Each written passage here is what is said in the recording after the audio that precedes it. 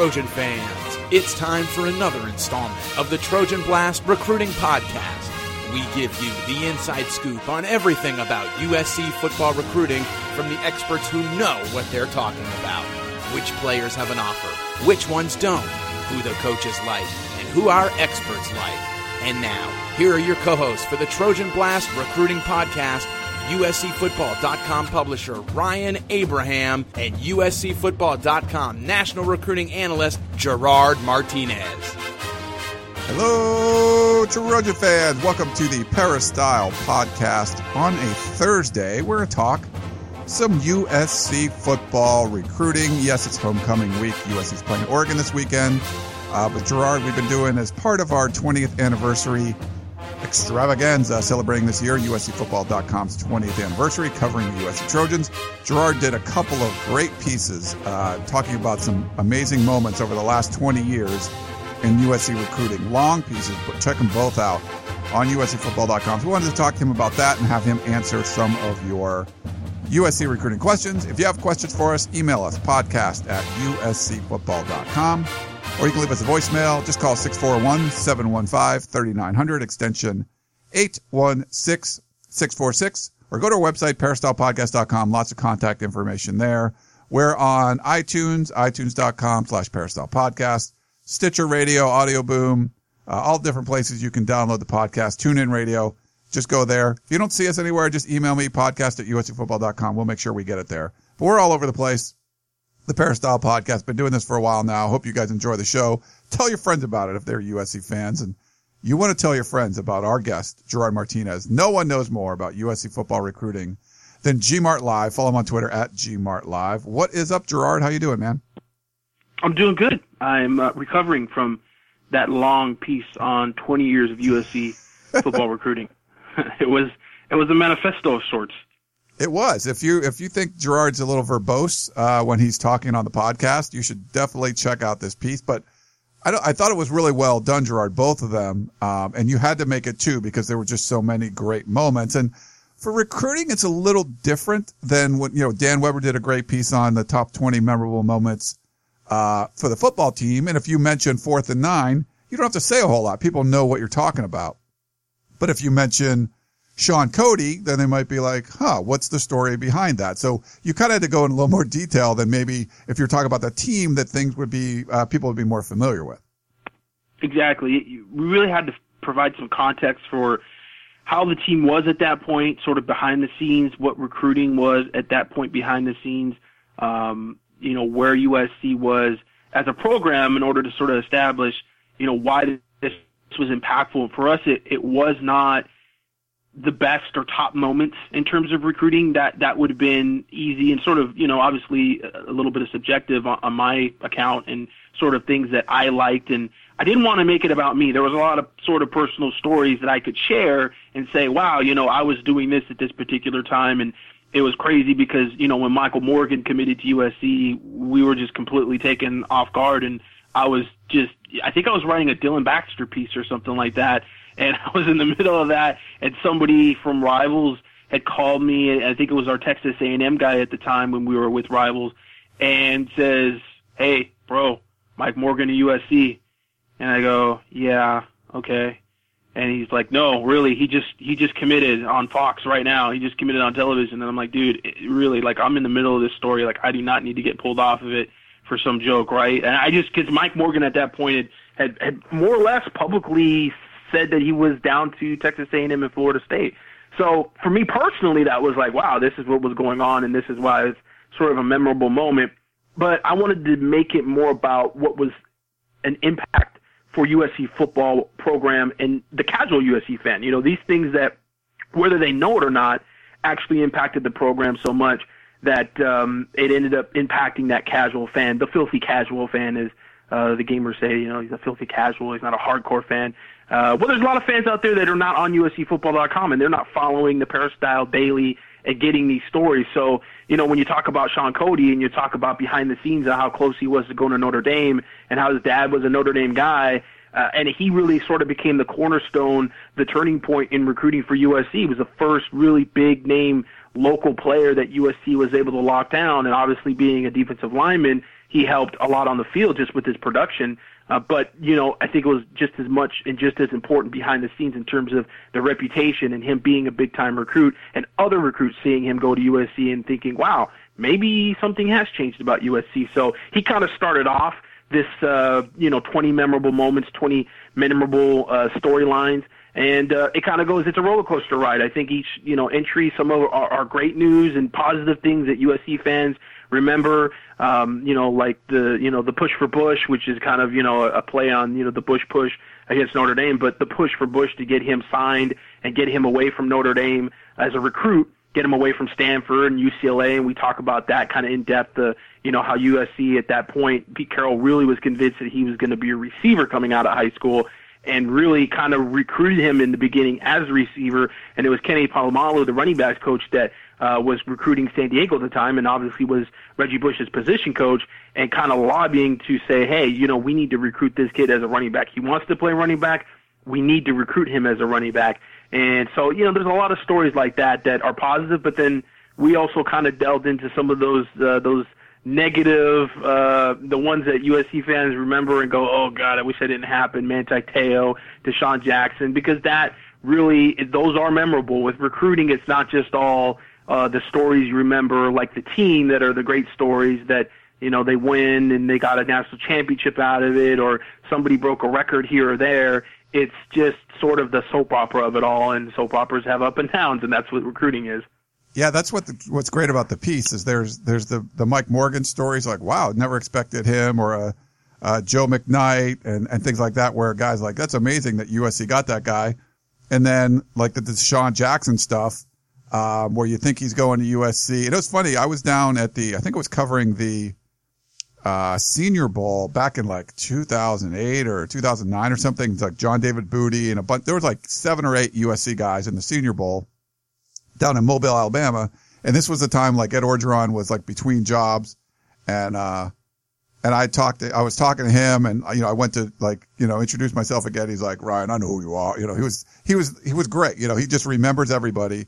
And I'll never forget Deshaun Jackson's family walking by on the other side of this hedge, and they just start gushing over Coach O, Coach, and they loved him so much, and the kind of impact he had on recruiting. And so when you kind of get behind the scenes a little bit and you see like guys' personalities, and that's why someone was going to go to a school or not. Like they just gravitate towards people, and Ed Orgeron was one of those guys. There's a lot of personalities, and I kind of forgot how much Kenny Norton recruited for USC and the guys that he got. I mean, he was in charge of Joe McKnight, getting Joe McKnight, Mike Morgan as well. I think he was the only guy in the staff at that time that thought they had a good shot at Mike Morgan. I think the rest of the staff was sort of like me and kind of were like, yeah, Mike Morgan's out there. He's a guy, but probably not going to USC. USC was never really his front runner. And Ken Norton had talked to Mike Morgan's brother. I think I got a text message from her or something right before the announcement and saying, fight on, coach, or something like that. And so that was, I think, the first time everybody was like, whoa, this is like, he's actually maybe going to commit to USC here. And everybody else was kind of taken by surprise. But there's a lot of personalities, for USC recruiting over the years. You talk about Ed Orgeron. Obviously, he's a huge personality. He's kind of a centerpiece in that Sean Cody entry with, just how relentless he was after Cody. I mean, the story goes, and Greg Biggins and I both talked about it because we weren't really sure how true the story was, but as legend has it, Ed Orgeron showed up to one of Sean Cody's games. I think it was a playoff game later in the season, and they were recruiting him, and Sean Cody's dad came to the game. He saw Ed Orgeron and asked Ed, what are you doing here? He's not going to USC. And Ed was like, hey, we're going to keep on recruiting him, and you're going to be an option for him. And it was one of those things that, like, it looked like that much of a far-gone conclusion. He was going to go to Notre Dame or maybe somewhere else. And it was just sort of the relentlessness of USC and Ed Orgeron and Pete Carroll and making sure that they stuck with him. They stuck with him. And then, at the end of the season, were a better option than maybe, the family and Sean Cody thought they were going to be. And so there's a lot of those sort of underlying stories. There's, what made this piece difficult to write was there's a lot there that you kind of have to hold back.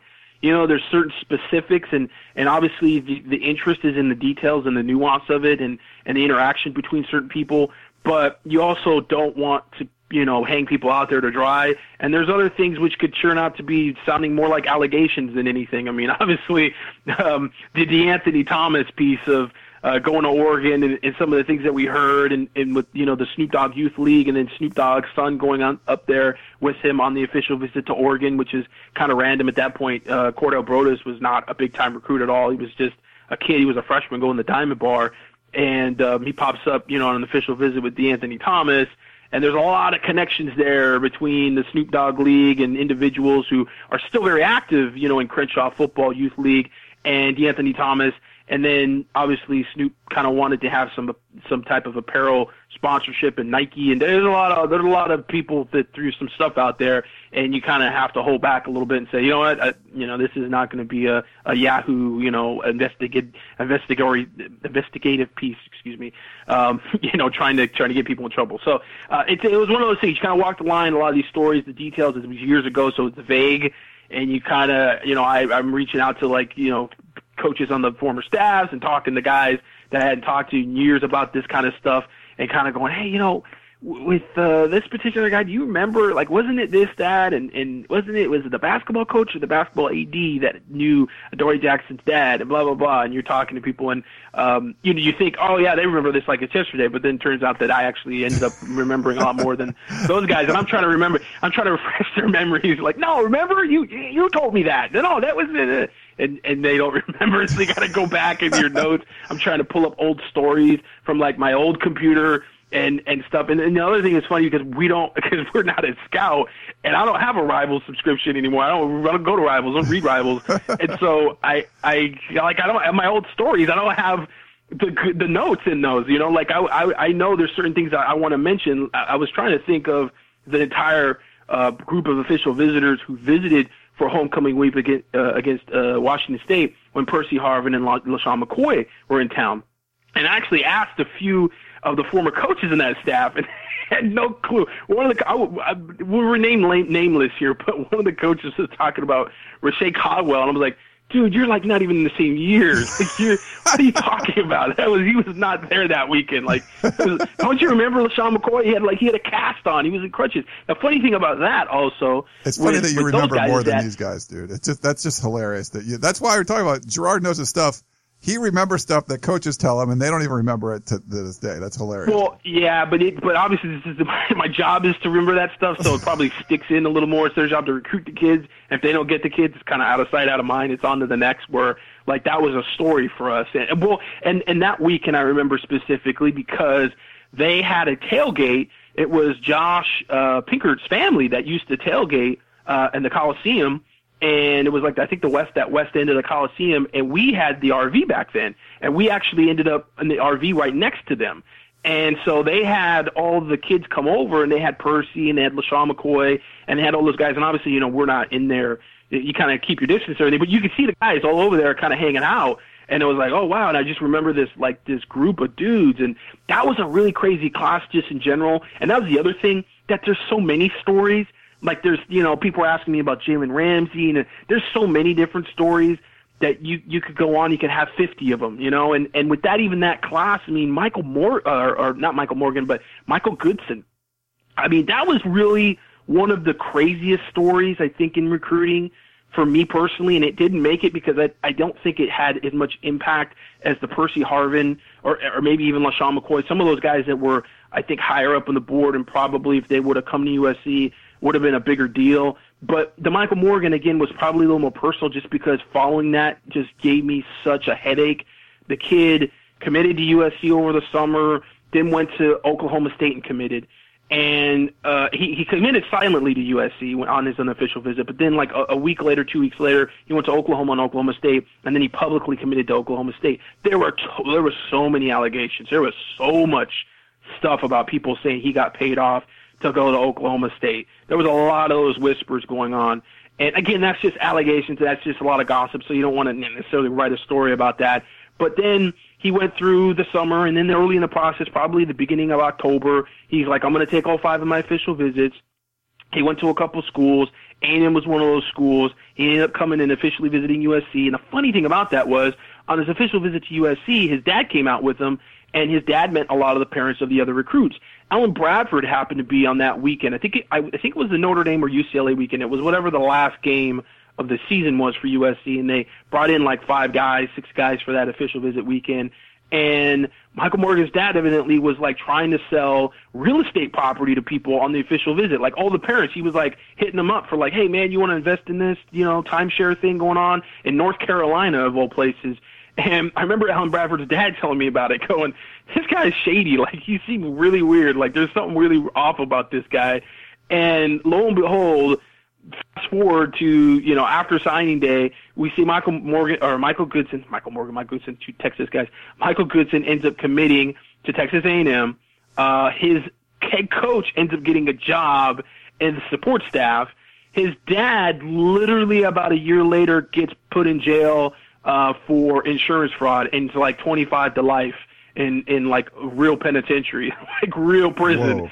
And so it's like one of those things like, oh my gosh, I remember him trying to sell this real estate to people on his official visit. He ended up getting thrown in prison for it. So, I mean, crazy stuff, and a lot of stuff in between of that recruitment that, you remember and stuff like that. But, it's just a lot of like, is this a personal story that I remember because I was, covering it and I was so up to my eyeballs and this nonsense and this kid, burned through, like Michael Morgan probably burned through like 7 cell phone numbers during the recruiting process at that point, or is this actually was impactful for USC, as a program? And that we try to go with that more. Like these are the turning points. These are some key stories that helped or hurt USC, in a big way. Manti Te'o, obviously, I think that hurt USC, later on that last season for Pete Carroll because they didn't get the linebackers that they wanted. That was the class that they were supposed to sort of stock the linebacker position. You had Cushing and Kaluka and Luther Brown, and you had that amazing Ray Maluka, those amazing linebacker class, and obviously they all left,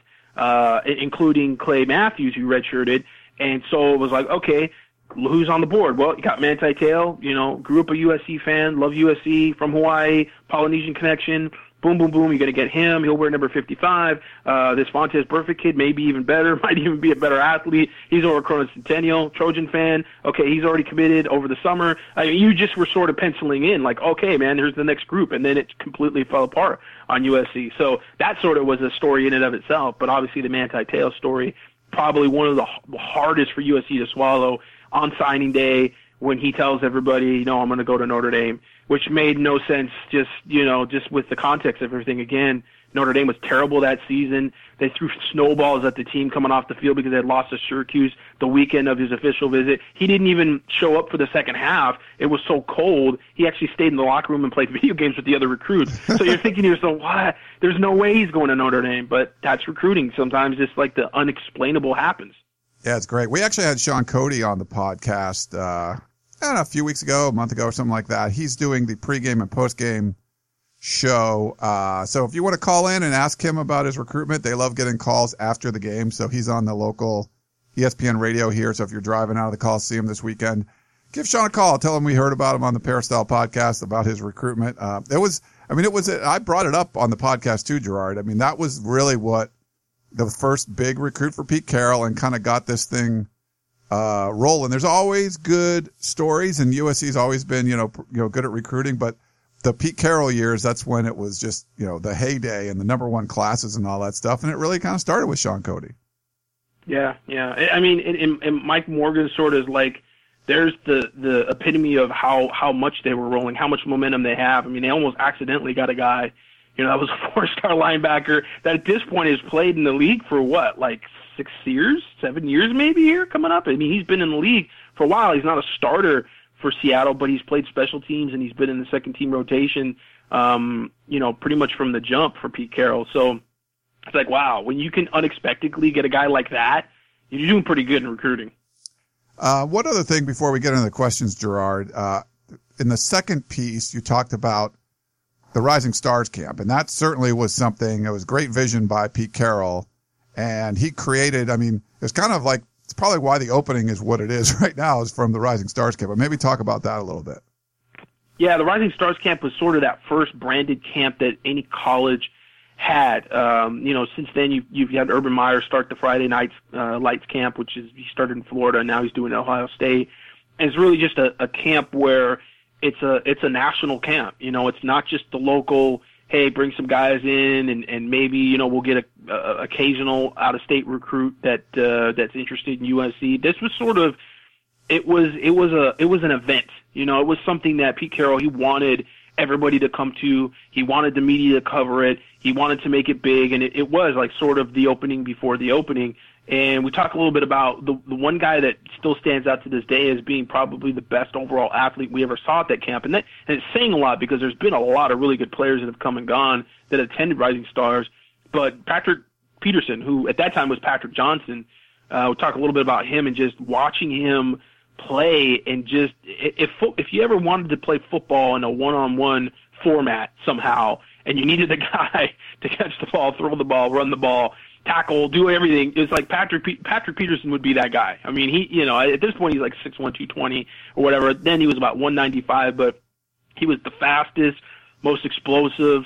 He was strong. I mean, he could just do it all. And every drill you watched him, you're like, man, this guy is so fast, so big, so smooth. And then at the Rising Stars camp, they do this thing called Trojan Ball, which is basically it's grab ass. It's just a bunch of guys running around and they throw the ball and I can't even explain it. It's sort of like I don't even know how to say. I can't even say the it's probably be politically incorrect to say the name of this. It's non-tackle smear the guy with the ball, and we'll just leave it at that. I don't know if you know what I'm talking about, Ryan, but I don't want to say the word because it might be categorized as hate speech and we'll get taken down off of iTunes or some crazy thing. But anyways, it's really just a stupid little thing that they do, but they throw the ball around. They run around, jump, and catch the ball, and it's called Trojan Ball. And we actually watched it with Patrick Johnson, and a lot of guys at the camps don't usually participate in that. Usually that's at the end of the camp, and the star guys are just off to the side, and they're hanging out with the coaches, whatever. But Patrick Johnson was, like, legitimately into this. Like, he was trying to become, like, an All-American through Trojan Ball, and he was just jumping over people, like literally just jumping over people, catching the ball. He's throwing the ball like flat-footed, 70 yards, just great. Like you just get to see his athleticism, and we're watching this. And you don't ever watch Trojan Ball as a reporter. There's nothing to report on for it. It's not really football. And it's just kind of like, like I said, it's kind of grab ass. So you're sitting there watching it, and usually we just kind of look around, and there's nobody really involved in it. It's like, okay, whatever, for the intramural kids that are, paying to go to the camp. But Patrick Johnson, there he is, flying over people, scoring touchdowns in Trojan Ball, and it was just like, man, yeah, this is probably the best dude that's ever been to this camp. And even to this point, he probably is the best all-around athlete that we've ever seen at Rising Stars. So that was kind of an interesting thing, and that defense that USC had back in, I think it was like 2010 class with, all those guys like Ronald Powell and Jackson Jeffcoat and George Uko, Josh Shaw, Tony Jefferson, Deion Bailey. It was just this long list of guys. I mean, they literally had like 2 rotations on defense. And right then and there, when you're watching, you're going, gosh, if they could just get all these guys, that's their defense for the next 4 years. I mean, all these guys. And, the handful of guys just in that camp on the first rotation of defense ended up playing in the NFL. They're still playing in the NFL. So those kind of things are pretty crazy when you see guys at that time and you can actually see it and make that call. That's when you know, wow, that was pretty special. So make sure you check out the 2 pieces up on USCfootball.com. We got them pinned on the Peristyle. They're up on the front page. We've got a lot of content go up, so you might have to scroll down a little bit to get to them. But yeah, lots of good stuff from Gerard Martinez on this one. It's all part of our 20th year anniversary. Gerard hasn't been here the whole time, but for most of the great recruiting stories, Gerard. But it was nice that you could go back and talk to guys like Greg Biggins and stuff to get some of the older stories. Like I think Poly 5 and stuff, that was like before your time at USCfootball.com. Yeah, Sean Cody was before my time as an actual writer. I remember watching Sean Cody in high school. I actually went to the Texas Cal Shrine game and I saw him play in person. But yeah, some of these stories were, in terms of the nuance and the things happening behind the scenes, were definitely before I was actually writing. So reached out to guys like Greg Biggins, who've been in the business here a lot longer than me. Rick Kimbrell, I hit up, who probably 20, almost 30 years now, doing recruiting and writing, and obviously the coaches that were involved at that time trying to, gather more intel from them. But like I said, the coaches have forgotten more than I thought they would. But a guy like Greg, in the business as well and has to write about these guys, he remembers these things. Like, they hit you harder. They're of a bigger impact because our job is to follow those stories and to know all we can about those stories. Whereas the coaches, it's just sort of like in passing and, oh yeah, I kind of remember that, but they've seen like 100,000 players since that point. So, kind of understandable why those names come and go. Well, let's jump into some questions, Gerard.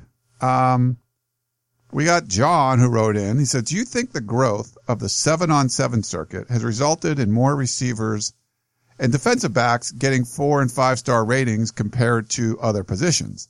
I think in shorts and a tank top, I could get a 3-star rating playing in these tournaments. It seems highly rated wide receivers and DBs are a dime a dozen now, but it doesn't mean they are great football players. The most dominant and possible to cover wide receiver I ever saw was Mike Williams. And wasn't he a 4-star coming out of high school? Thanks for your time, John. Mike Williams was a 4-star out of high school. A lot of people pegged him to be a tight end, actually, and that was sort of where Florida was recruiting him, and probably the main reason USC was able to steal him away from Florida there kind of at the last minute. I don't know that more are being rated in terms of, Scout 300. You tend to have still an even amount of guys that, there's a certain amount of linemen, a certain amount of receivers. There is something to be said, however, though, for the amount of exposure that the skill positions have in comparison to the linemen. We don't get to see a lot of the linemen, and I've been encouraging several people behind the scenes just to start some lineman camps, do more lineman stuff. And obviously, they're a little shy because, nobody wants to get hurt. And in a one-on-one with a lineman, we've seen more injuries than we have with all the skill players. You very rarely in 7-on-7 actually see any severe or injuries that would be bad enough to actually keep a player out for a number of weeks in 7-on-7 just in the skeleton drills. And we've seen some concussions and we've seen some guys run into each other. But really, all in all, very rarely do you see bad injuries, knee injuries or ankle injuries or anything that is really bad. But with linemen, we've seen at camps and one-on-ones a handful of knee injuries and a handful of injuries. And I don't know what that is about because, obviously there's more contact. I guess that would be the thing. The physical contact, even though you're not in pads, with a one-on-one with a lineman, you're going to have more physicality and perhaps just more stress on ligaments and bones and guys falling and things like that. There's more that can go wrong. But you would think it wouldn't be as much, but I think probably the ratio is much higher. So people are just hesitant to start a lot of off-season lineman camps, one-on-one camps. But, it wouldn't have to necessarily be a lot of one-on-ones. I mean, I'd like to see a camp with linemen just necessarily running around, just being out there. So I think in terms of evaluations and the exposure of linemen, there definitely could be a lot more. It is not balanced in terms of skilled players versus linemen. But again, I think with the services and how they rank guys, I think there's sort of a quota. There's so many linemen that they want to look at and they want to be able to rank. And the same thing with defensive backs and receivers. That's my hunch. I haven't looked and actually seen there being, numbers wise, opposed to maybe, 10 years ago, how many skill players are rated as opposed to linemen to now. I don't have those numbers on me, but I think that they would probably still try to keep some type of balance in terms of the actual ratings. Really, the question is the evaluation and how much over-critiquing is there of the skill positions as opposed to the linemen. I think that's probably a bigger deal. I think you see a lineman, he has huddle film out, the huddle film is good, he's going to get rated. Whereas the receiver, quarterback, somebody that's a skill position can have that same film out there. He comes out in the 7-on tournament, you get to see him quite a few times.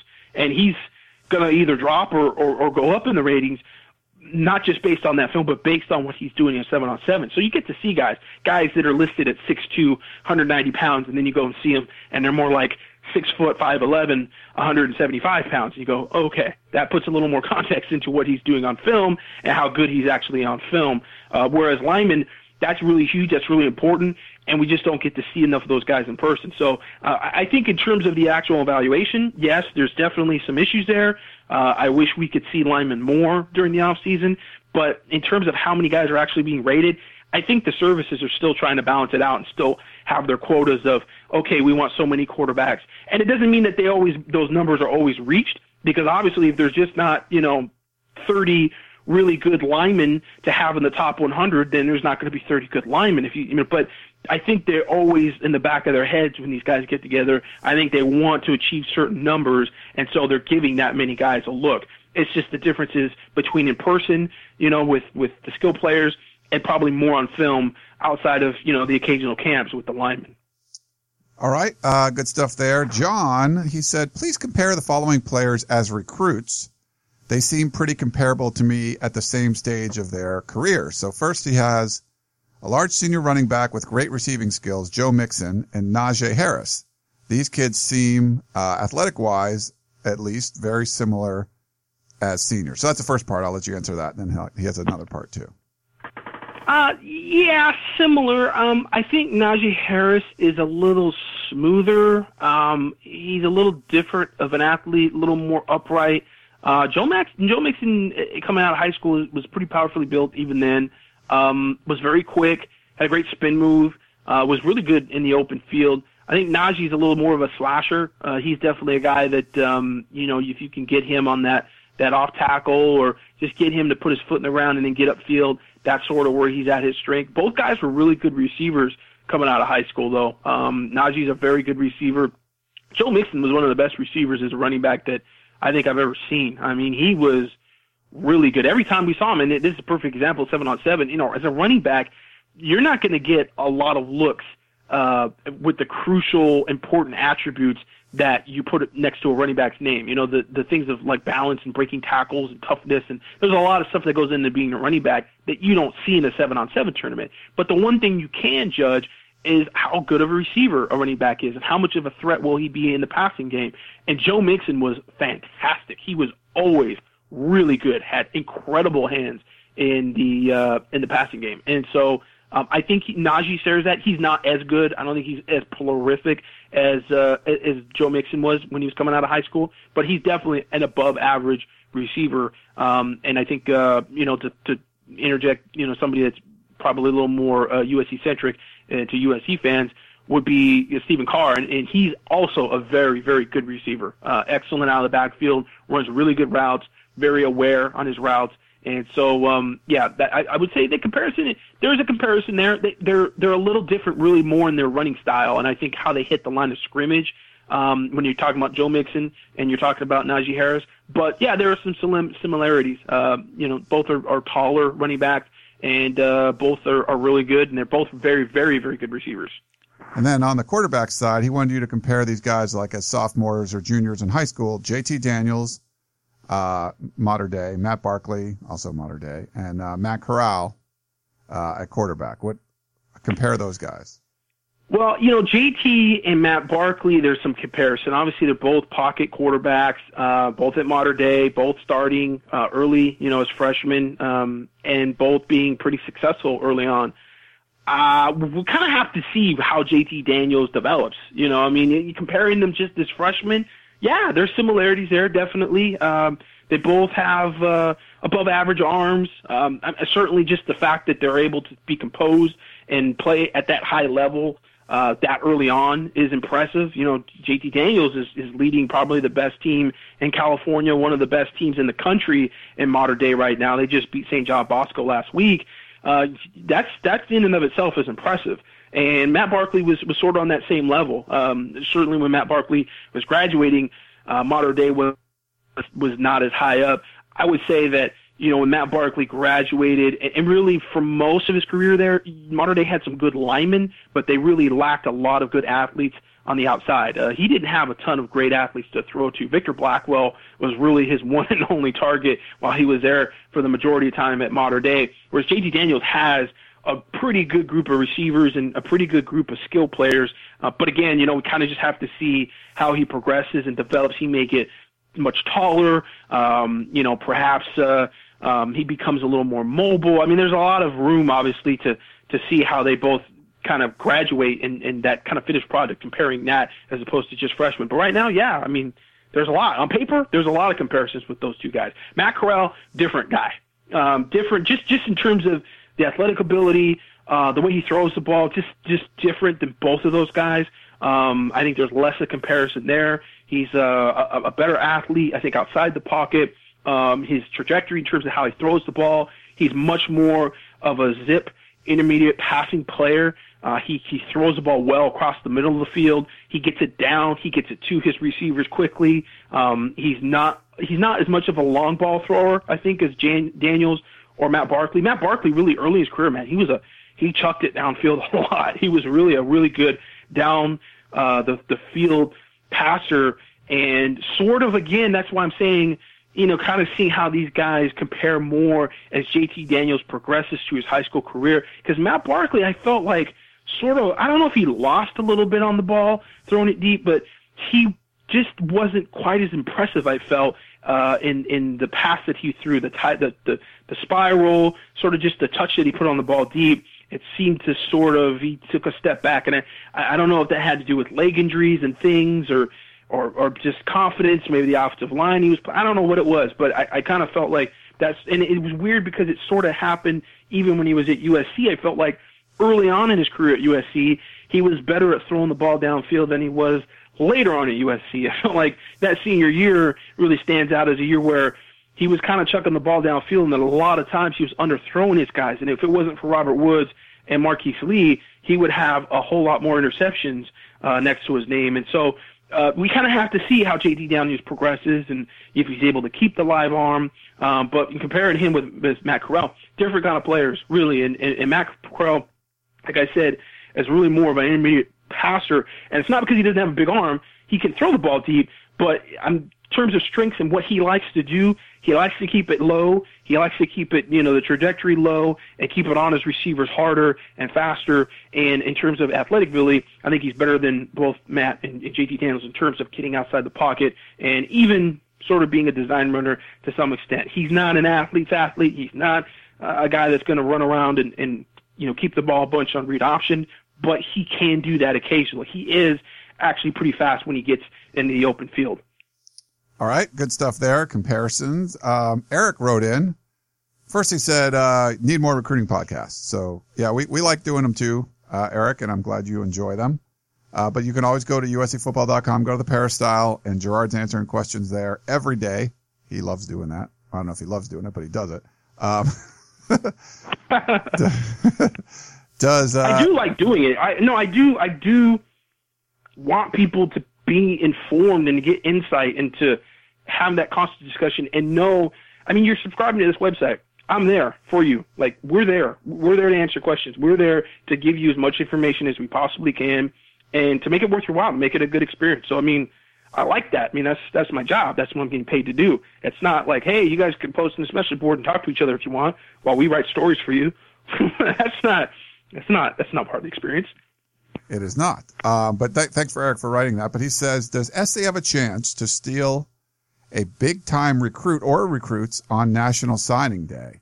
Thanks. Love the show. You guys do a great job. Well, of course they have a chance. We talk about this all the time. They have a chance. The question is how good of a chance. And then it becomes, who do they have a really good chance at getting? We're still at a point where we kind of have to get to this Washington game to see where USC really is at the end of the season, because it still questions about Clay Helton. They could still lose games where you're still going to have a huge uproar of fans saying that he should be fired. Notre Dame and UCLA, you lose both those games, you think USC fans are going to be, oh, okay, yeah, let's bring back Clay Helton for another year. No. And so you're going to have this uproar of, yeah, he's on the hot seat. And that uncertainty, and when we talk about that uncertainty kind of kills out-of-state recruiting, that's exactly what it's going to do. So, are they in it for some five-star guys, some big-star guys? Yeah. Even a local guy like Joseph Lewis. USC's definitely in it for Joseph Lewis. Everybody's talking about, he's going to go to Nebraska and blah, blah, blah. Listen, if USC has some momentum, there's going to be that point in time where he's going to ask himself, do I need to go to Lincoln, Nebraska to further my football career when I could stay here in Los Angeles near my family and go to USC and do it. There's just going to be that fork in the road for him. And if USC paints themselves as a winning picture and there's some momentum there and they can beat, a couple teams here at the stretch, I don't know if they have to beat, people say, well, what games do they have to win? Do they have to beat Washington to get Joseph Lewis? Do they have to beat UCLA? What's the magic win for them? I don't know that. But there's going to be potential if they can win those games, and there's some excitement about Clay Helton. And there's like, oh, you know what? He's got Sam Darnold now. They've turned it around. Now there's a possibility that they could end up being the team that everybody hoped that they would be at the beginning of the season. So there's always that, and until we kind of that plays out and we kind of see what's going on, we don't know who they have potential for and who are the guys that they might be able to land. Now, granted, I could throw names out there. Jay Tufele is still a big fish out there. That sort of USC's on the outside looking in right now. I mean, he's looking at, I think Michigan, I've said Michigan from day one is going to be the school I think that's probably going to be the one that's going to be the hardest to get him away from outside of Utah. Obviously, Utah being the hometown favorite, but I think Michigan has really come on strong with him and have been strong really since last spring. But that's a guy that is going to take an official visit to USC. He's going to look at USC, probably the top defensive tackle on their board, and he's a guy that should be official visit. So, you get those guys in town and you have a good year, you have some momentum, you got some people excited about USC football again, then yeah, they have potential to get some of those guys. So we're just going to have to wait and see. D'Angelo Gibbs will be on an official visit here in a couple weeks. He's a guy that, is 5-star guy, athlete out of Georgia, that his sister actually played basketball at USC a year ago. She just graduated, so he's got some ties to USC. He's going to take an official visit. He's a long shot at this point, but, again, it's about having some momentum, winning some games. Let's say they went out and Clay Helton hits the road in home visits.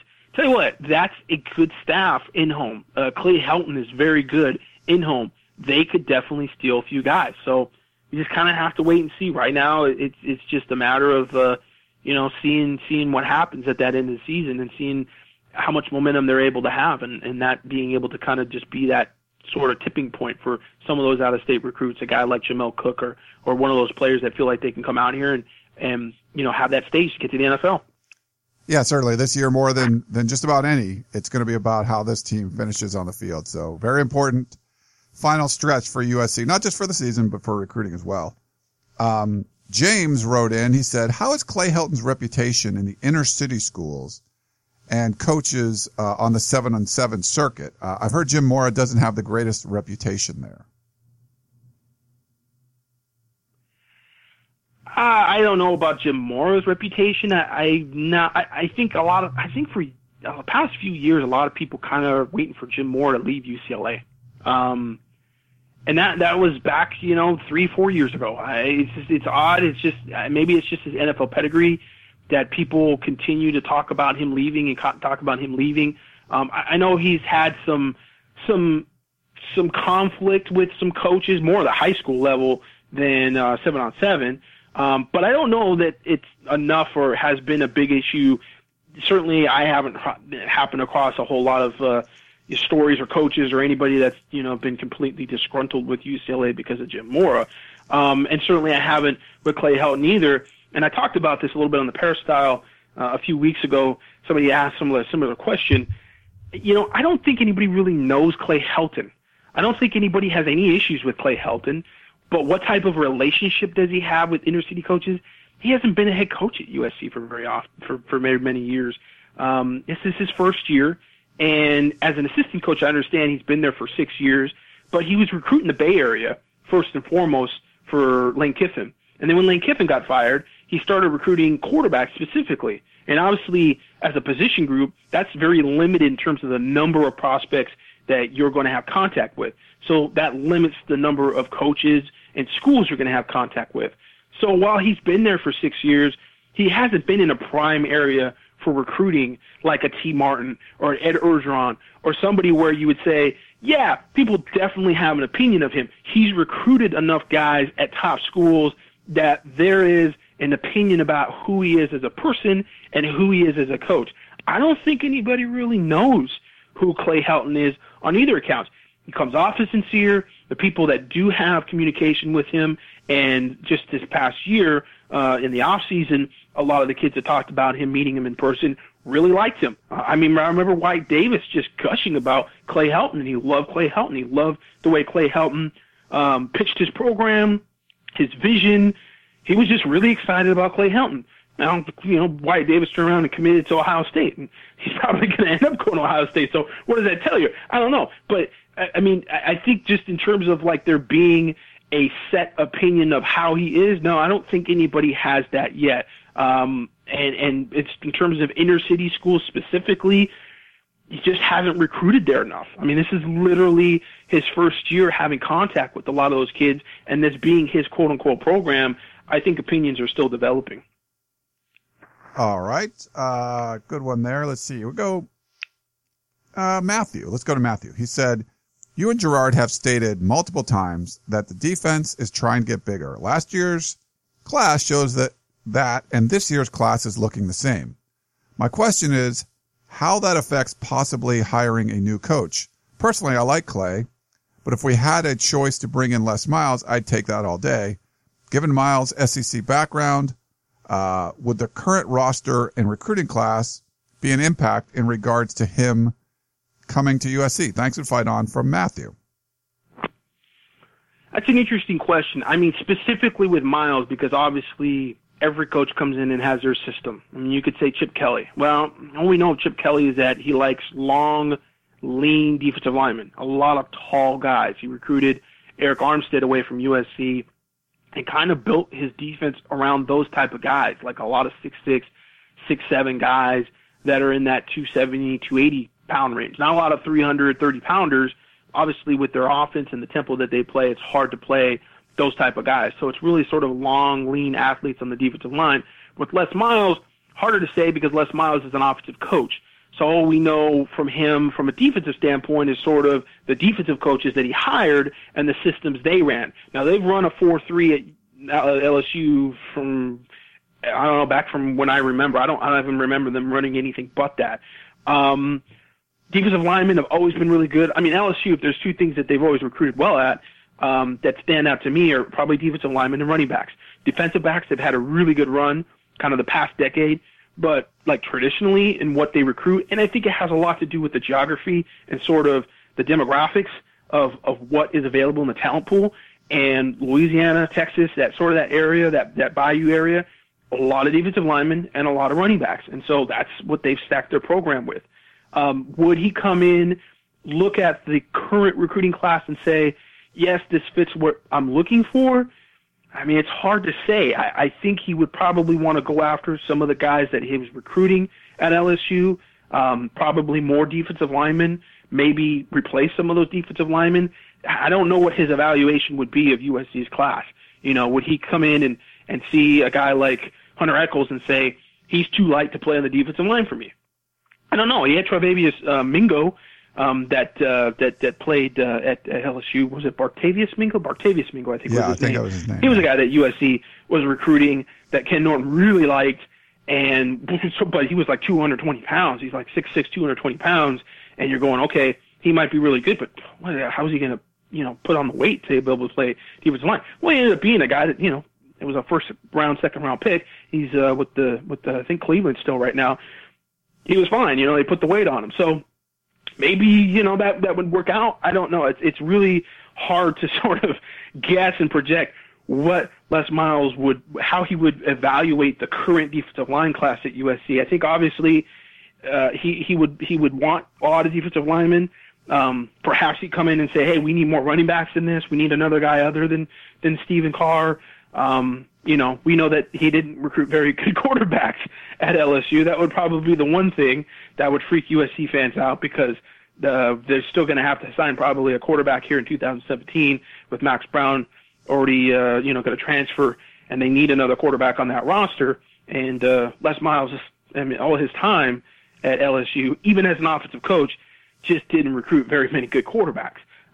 So it's just tough. It's tough, like I said. It's really trying to project how a coach would come in and evaluate the prospects that are committed to USC right now. The only thing that we can say for sure is that every team that I think Les Miles has been involved with in terms of the defense that they've run a 4-3 defense. And this particular class, as a past classes that USC's recruited here under Steve Sarkisian, are 3-4 base defenses. So they're recruiting interior defensive linemen. When you're talking about defensive linemen, you're talking about guys that are going to have their hands on the ground, and they're going to be playing inside the tackles for the most part. And then you're talking about linebackers, which are really two different positions. The hybrid position that is going to be sort of the defensive end linebacker position, Porter Gustin, Uchenna Nwosu, and then your actual standard linebackers who are going to be inside linebackers. So that's different. And so you kind of look at it and go, okay, you're not recruiting really hybrid guys to be standing up anymore. Those guys have the hand on the ground. And then you have to sort of make the assessment, are those guys existing on the current roster? You know, do they want to get bigger guys inside to play that 3 technique instead of having maybe guys that are going to develop more? I will say this, and I'm rambling too much with this question, but I think with this class, you're seeing a lot of patience in projecting certain players, which I don't mind, and I think that has a lot of SC fans are sort of anxious about that. But you look at guys like James Lynch, Jacob Lichtenstein. These are guys that are not finished products by just at all, like not even close. These are guys that USC sees. They're in that 240, 250 pound range right now. I think James Lynch is bigger than that. He's about 270. But these are guys that are going to be in the 290, 300 pound range. That's what USC is recruiting for. These are not strong side defensive ends. So that's what USC is projecting. If a guy like Les Miles comes in, he wants to run a 4-3, all of a sudden now you're questioning, am I kicking those guys out to play strong side defensive end in a 5 technique, or am I still projecting these guys to put on the weight and put them inside as a 3 technique? And so it's different, and it's just different. 3 technique and a 4-3 has to be a guy that can pass rush. He's got to be your playmaker. He's got to get upfield in that one gap. These guys are different. These guys are more interior 3-4 defensive linemen that USC is recruiting. They're not guys that are going to be big-time pass rushers. At least on film, they don't show that. They show to be more body catchers, plug-in guys, and with the 3-4, you're going to do that more. USC is still running a one gap right now with Clancy Pendergast, but with that personnel where they are lined up, more of a 4 inside technique, shifting them around, I think that might be where USC would change a little bit and have to pivot with a guy like Les Miles or any coach that would come in and want to run a 4-3 as opposed to the 3-4 that they're running right now. All right. Mark in La Quinta wants to know, he said, do you detect a change in the type of athlete, and it's kind of along the same lines, or change scholarship allocations for different positions now that Clay Helton's the head coach? You talked about defensive backs, but not a lot of other positions, like maybe focusing on larger blocking-oriented tight ends or faster receivers, maybe fullbacks, offensive linemen that can pull or zone blockers, larger running backs or speed backs, fast defensive linemen or big space eaters. I know the staff needs to focus on pressing needs, but if Gerard has any insight, that would be great. Mark in La Quinta. And that kind of piggybacks off that last question. There's some overlap there in terms of talking about the defensive line and getting more space eaters and getting guys that they project that can come in and play those interior spots and just having more bodies. I think this is if there's one thing in terms of allocation of scholarships and where they're going, linemen. I think Clay Helton wants to recruit linemen, and he is much more willing to pull the trigger on linemen than Steve Sarkisian, Lane Kiffin, and Pete Carroll combined. Those guys were definitely using the strategy of we don't want to over-recruit the lines. Specifically, we don't want to over-recruit the offensive line because if one of those guards or one of those guys on the inside doesn't pan out, they're dead weight on the roster. They're just not going anywhere. Whereas if you over-recruit another position, let's say a receiver, you can move those guys into being tight ends, or you can move them over the defense to be a defensive back. If you recruit a safety and it doesn't work out, bulk him up, put him down the linebacker. You can always sort of move a guy or shift a guy over if he's not playing well at one position. Whereas offensive line, you really don't have anywhere else to go. Special teams maybe, long snapper or something. But you're not getting much value out of those guys. And with Clay Helton, I think he just feels like we need to get bigger, we need to be more physical, and the only way we're going to do that is if we just have more flat-out bodies on the offensive and defensive lines. So in terms of the number of scholarships and a change at specific positions, I would definitely say that. I'd definitely say that they're throwing more at the offensive line, defensive line. And in terms of defensive linemen, I mean, we're talking 4, 5 interior defensive linemen in this class. That's a lot. And people are looking at the guys that they've signed and the guys that are already committed and sort of mentioning some of those guys. You know, we already talked about James Lynch, Jacob Lichtenstein, Greg Rogers, 6'4", 285-pound defensive tackle from Las Vegas is out there. Jay Tufele we mentioned. There's a few guys. They want them all. And I think in order to get 2 or 3 of those really high-end type guys, you also have to have the mortar guys, going back to the brick and mortar analogy. You know, you have to have those guys that don't have the huge egos, that are the workman guys, that maybe they need a red shirt, they could come in and they develop, and over time, sort of a guy like Christian Rector. Christian Rector, I think, is sort of, I think he has a shot to be that success story of a guy that comes in, 250, 260-pound defensive end, and then comes in and develops, puts on the weight, ends up being about 285, 290, and is a very good player for USC, a guy that can contribute. I actually feel like he should be contributing more at this point. I'm surprised he hasn't played more. USC's using this 2-4-5 like every down, and I'm not sure I'm on board with that. I don't get that. I mean, I understand that Clancy Pendergast feels like personnel-wise he's deeper at the defensive backfield than he is on the defensive line, but I still see Josh Fatu, Josh Fatu is a tight end up in Sacramento. Get all these names mixed up. Josh Fatu, the JC transfer that came in from Long Beach City College, he's shown some flashes. You got a guy like Richter there, who's a good player, who's shown a lot of flashes in fall camp. You know, there's 2 guys there that, you know, you could maybe run more 3-man fronts. I think a guy like Christian Rector could be sort of that story of, yeah, he's not an All-American, amazing. You know, I mean, he actually was an Army All-American, so maybe it's a bad example. But, I mean, he wasn't the sort of gem of that recruiting class. He sort of was like another guy amongst a few different guys that they got, you know, next to Rasheem Green or some of these other dudes that were like the big name players. And I think that's sort of what USC is trying to build right now. They want to get guys that are good, solid players, project. Maybe they're not the big playmakers. Maybe they're more body catchers. Maybe they're more gap defenders. But there's still guys that you can get in that rotation, and you can still develop some depth. And you got to practice with those guys. If you want to develop this physical mentality, those guys, just through attrition, you got to go through some of those guys. You know, you can't just have, okay, we're just going to recruit 5 great guys and just have a 5-man rotation that's going to be amazing. We're going to have 3 starters. They're going to all be All-Americans, and then we're going to have 2 more backups that are going to be freshman All-Americans. Like, it just doesn't work that way. If you want to have some depth, you got to start somewhere, and you got to start getting some bodies. And so I kind of think that's where this class is going. So, again, in terms of allocation, it's gone towards the defensive lines and the offensive lines. Other positions, USC wants to get bigger at receiver. I think that's something they've definitely tried to stay above that 6-foot level. I think we're receivers. They don't want small guys because of run blocking. That goes actually back to Lane Kiffin. There was a lot of that kind of thinking going on. Steve Sarkisian, not that thinking, totally. I'm going to say opposite, but he did not have the same fear, I think, of small receivers not being able to run block. And I think with his offense, he wanted to run different routes and sort of have more misdirection in his offense, have his receivers out of the backfield catch the ball more and be better in open space.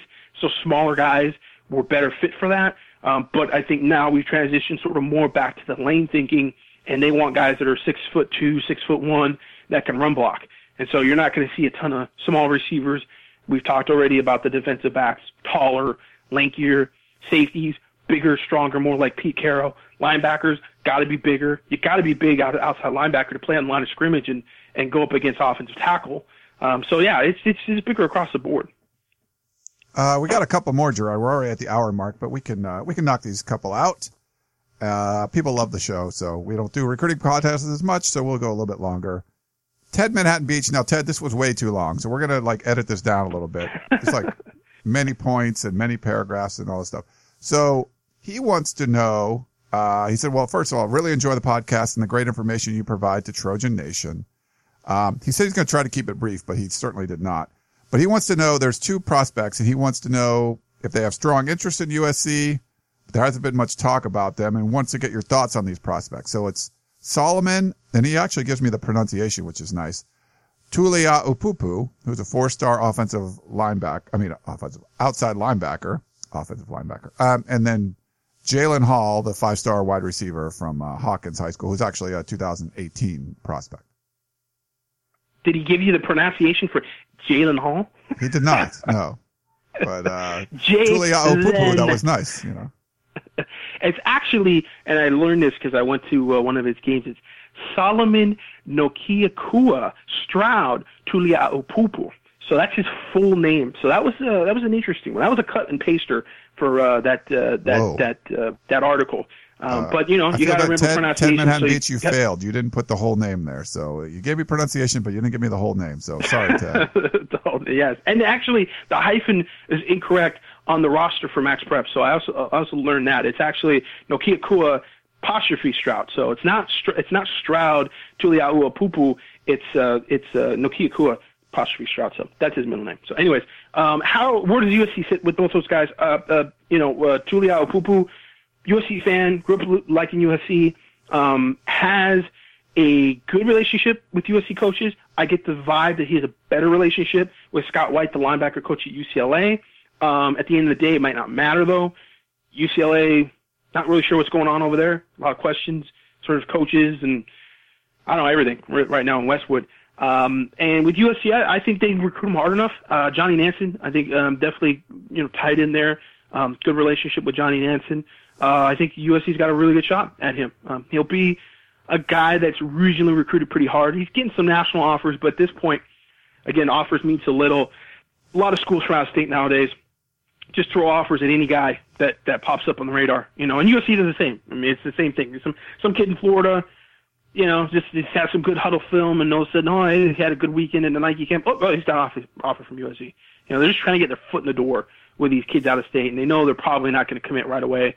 So they kind of throw that offer out there. But really, when it comes to nuts and bolts of it, I see him being more of a Pac-12 recruit and coming down to Washington, UCLA, probably USC. Maybe there'll be another school in the mix.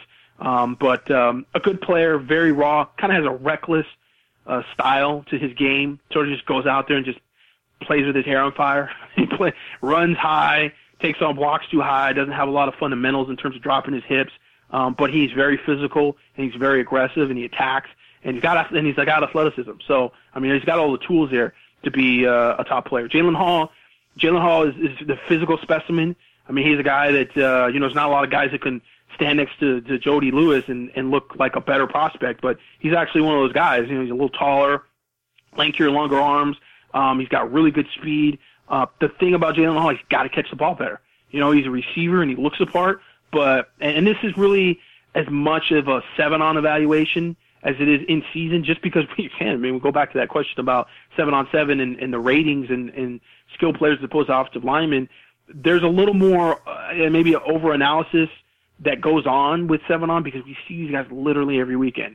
And the one thing I've seen with Jalen Hall is he's just inconsistent catching the ball. He's not a real natural receiver, certainly not in comparison to Jody Lewis. Jody Lewis is just right now a better football player. And so a lot of people say, Jalen Hall, maybe the best player in that class. I would reserve judgment on that, having seen him play in person quite a few times. He's got to catch the ball better. As a receiver, and a guy certainly that has that much talent, he's just got to become a more natural pass catcher and better in terms of, the clutch catch, making those big-time catches across the middle when it really counts. That's really what he's got to work on. All right, we got one last one from our buddy Bearsecutor. He said, Gerard, I assert that Chris Peterson has recruited as well against USC as any school in the West and maybe any school except Alabama and Ohio State. As I look over the Washington roster, I see at least 10 guys who USC would have been happy to sign. Would you agree? From 2016, he talked about Byron Murphy and Isaiah Gilchrist. 2015, Benning Potooi, or I'm not sure how you pronounce his name, Henry Roberts, Austin Joyner, and Buda Baker. And in 2014, Elijah Qualls, Jermaine Kelly, Joe Mathis, and Daryl Stringfellow. Did I miss anyone? That's Bearsecutor. Yes, you missed it. Well, first of all, the assertion is incorrect. Byron Murphy and Isaiah Gilchrist are actually the only guys that Chris Peterson actually has recruited for Washington. So that's a list of a lot of guys. Some of those guys actually Steve Sarkisian recruited. Joe Mathis was a Steve Sarkisian recruit. Elijah Quails, Steve Sarkisian. Jermaine Kelly, Steve Sarkisian. Jermaine Kelly is actually transferred out of Washington, so he's not even there anymore. The same goes for the DeMario Stringfellow, is actually the name of the receiver that used to go to Washington that was recruited by Steve Sarkisian, but is now actually at Ole Miss. He's actually playing really well for Ole Miss. So that's a list of names of guys that Chris Peterson didn't recruit. Henry Roberts, Buda Baker, I think was in there. None of those guys, I don't think any of those guys were actually recruited by Chris Peterson. And a lot of those guys, Henry Roberts, and Austin Joyner, those guys they're going to Washington from the jump. I mean, those are Washington guys. Those are guys from Seattle, and those kind of surrounding areas. So it makes it hard. I would say Byron Murphy's really the only guy on that list that Chris Peterson actually kind of really got away from USC. And in that case, it was a transition of a coaching staff.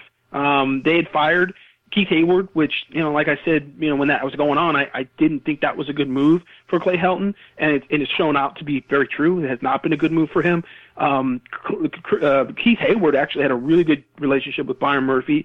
I don't want to say they would have got Byron Murphy. I mean, how can you make that call? But they would have been right there to get Byron Murphy if they would have kept Keith Hayward. But they changed, staffs. Brought in a defensive back coach way late in the process. Didn't really have anybody on the West Coast really recruiting really hard at the defensive back position. Even, the support staff guys were really sort of more on the East Coast at that point. So Byron Murphy was just a guy that sort of just they lost in the shuffle and ended up going to Washington. And which I think surprised a lot of people. I think most projected he would probably stay at Arizona State. And that sort of, I think, surprised people at USC and maybe other schools that he actually went to Washington. But USC had a chance at him if they would have kept Keith Hayward, but they didn't, and so they ended up sort of going through that transition. And right now are kind of struggling with defensive back recruiting. That's been an issue. It's been brought up a lot by the fans. I'm not, breaking news here. They've lost a couple commitments in the defensive back.